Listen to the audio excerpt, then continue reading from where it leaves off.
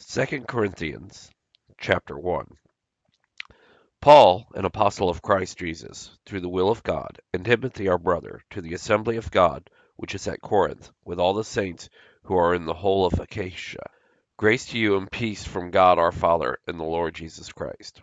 Blessed be the God and Father of our Lord Jesus Christ, the Father of mercies and God of all comfort, who comforts us in all our afflictions, that we may be able to comfort those who are in any affliction through the comfort which we ourselves are comforted by God. For as the sufferings of Christ abound in us, even so our comfort also abounds through Christ. But if we are afflicted, it is for your comfort and salvation. If we are comforted, it is for your comfort, which produces in you the patience enduring of the same suffering which we also suffer.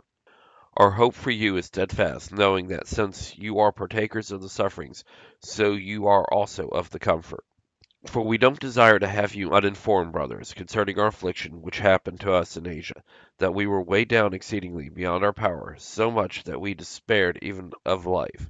Yes, we ourselves have had the sentence of death within ourselves, that we should not trust in ourselves, but in God who raises the dead, who delivers us out of so great a death, and does deliver, on whom we have set our hope, that he will also still deliver us. You also helping together on our behalf by your supplication, that for the gifts given to us by means of many, thanks may be given by many persons on your behalf. For our boasting is this, the testimony of our conscience, that in holiness and sincerity of God, not in fleshly wisdom, but in grace of God, we behaved ourselves in the world, and more abundantly toward you. For we write no other things to you than what you read or even acknowledged.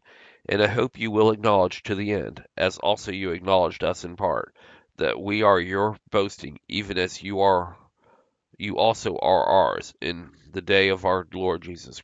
In this confidence I was determined to come first to you, that you might have a second benefit, and by you to pass into Macedonia, and again from Macedonia to come to you, and to be sent forward by you on my journey to Judea.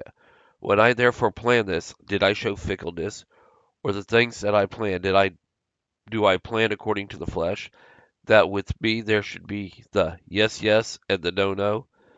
But as God is faithful, our word toward you was not yes and no. For the Son of God, Jesus Christ, who was preached among you by us, by me, Silvanus, and Timothy, was not yes and no, but in him yes. For however many are the promises of God, in him is the yes. Therefore, although also through him is the amen, to the glory of God through us.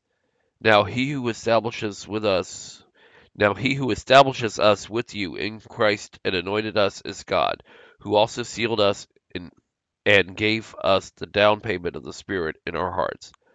But I call God for a witness to my soul, that to spare you I didn't come to Corinth. We don't control your faith, but are fellow workers with you for your joy, for you stand firm in faith.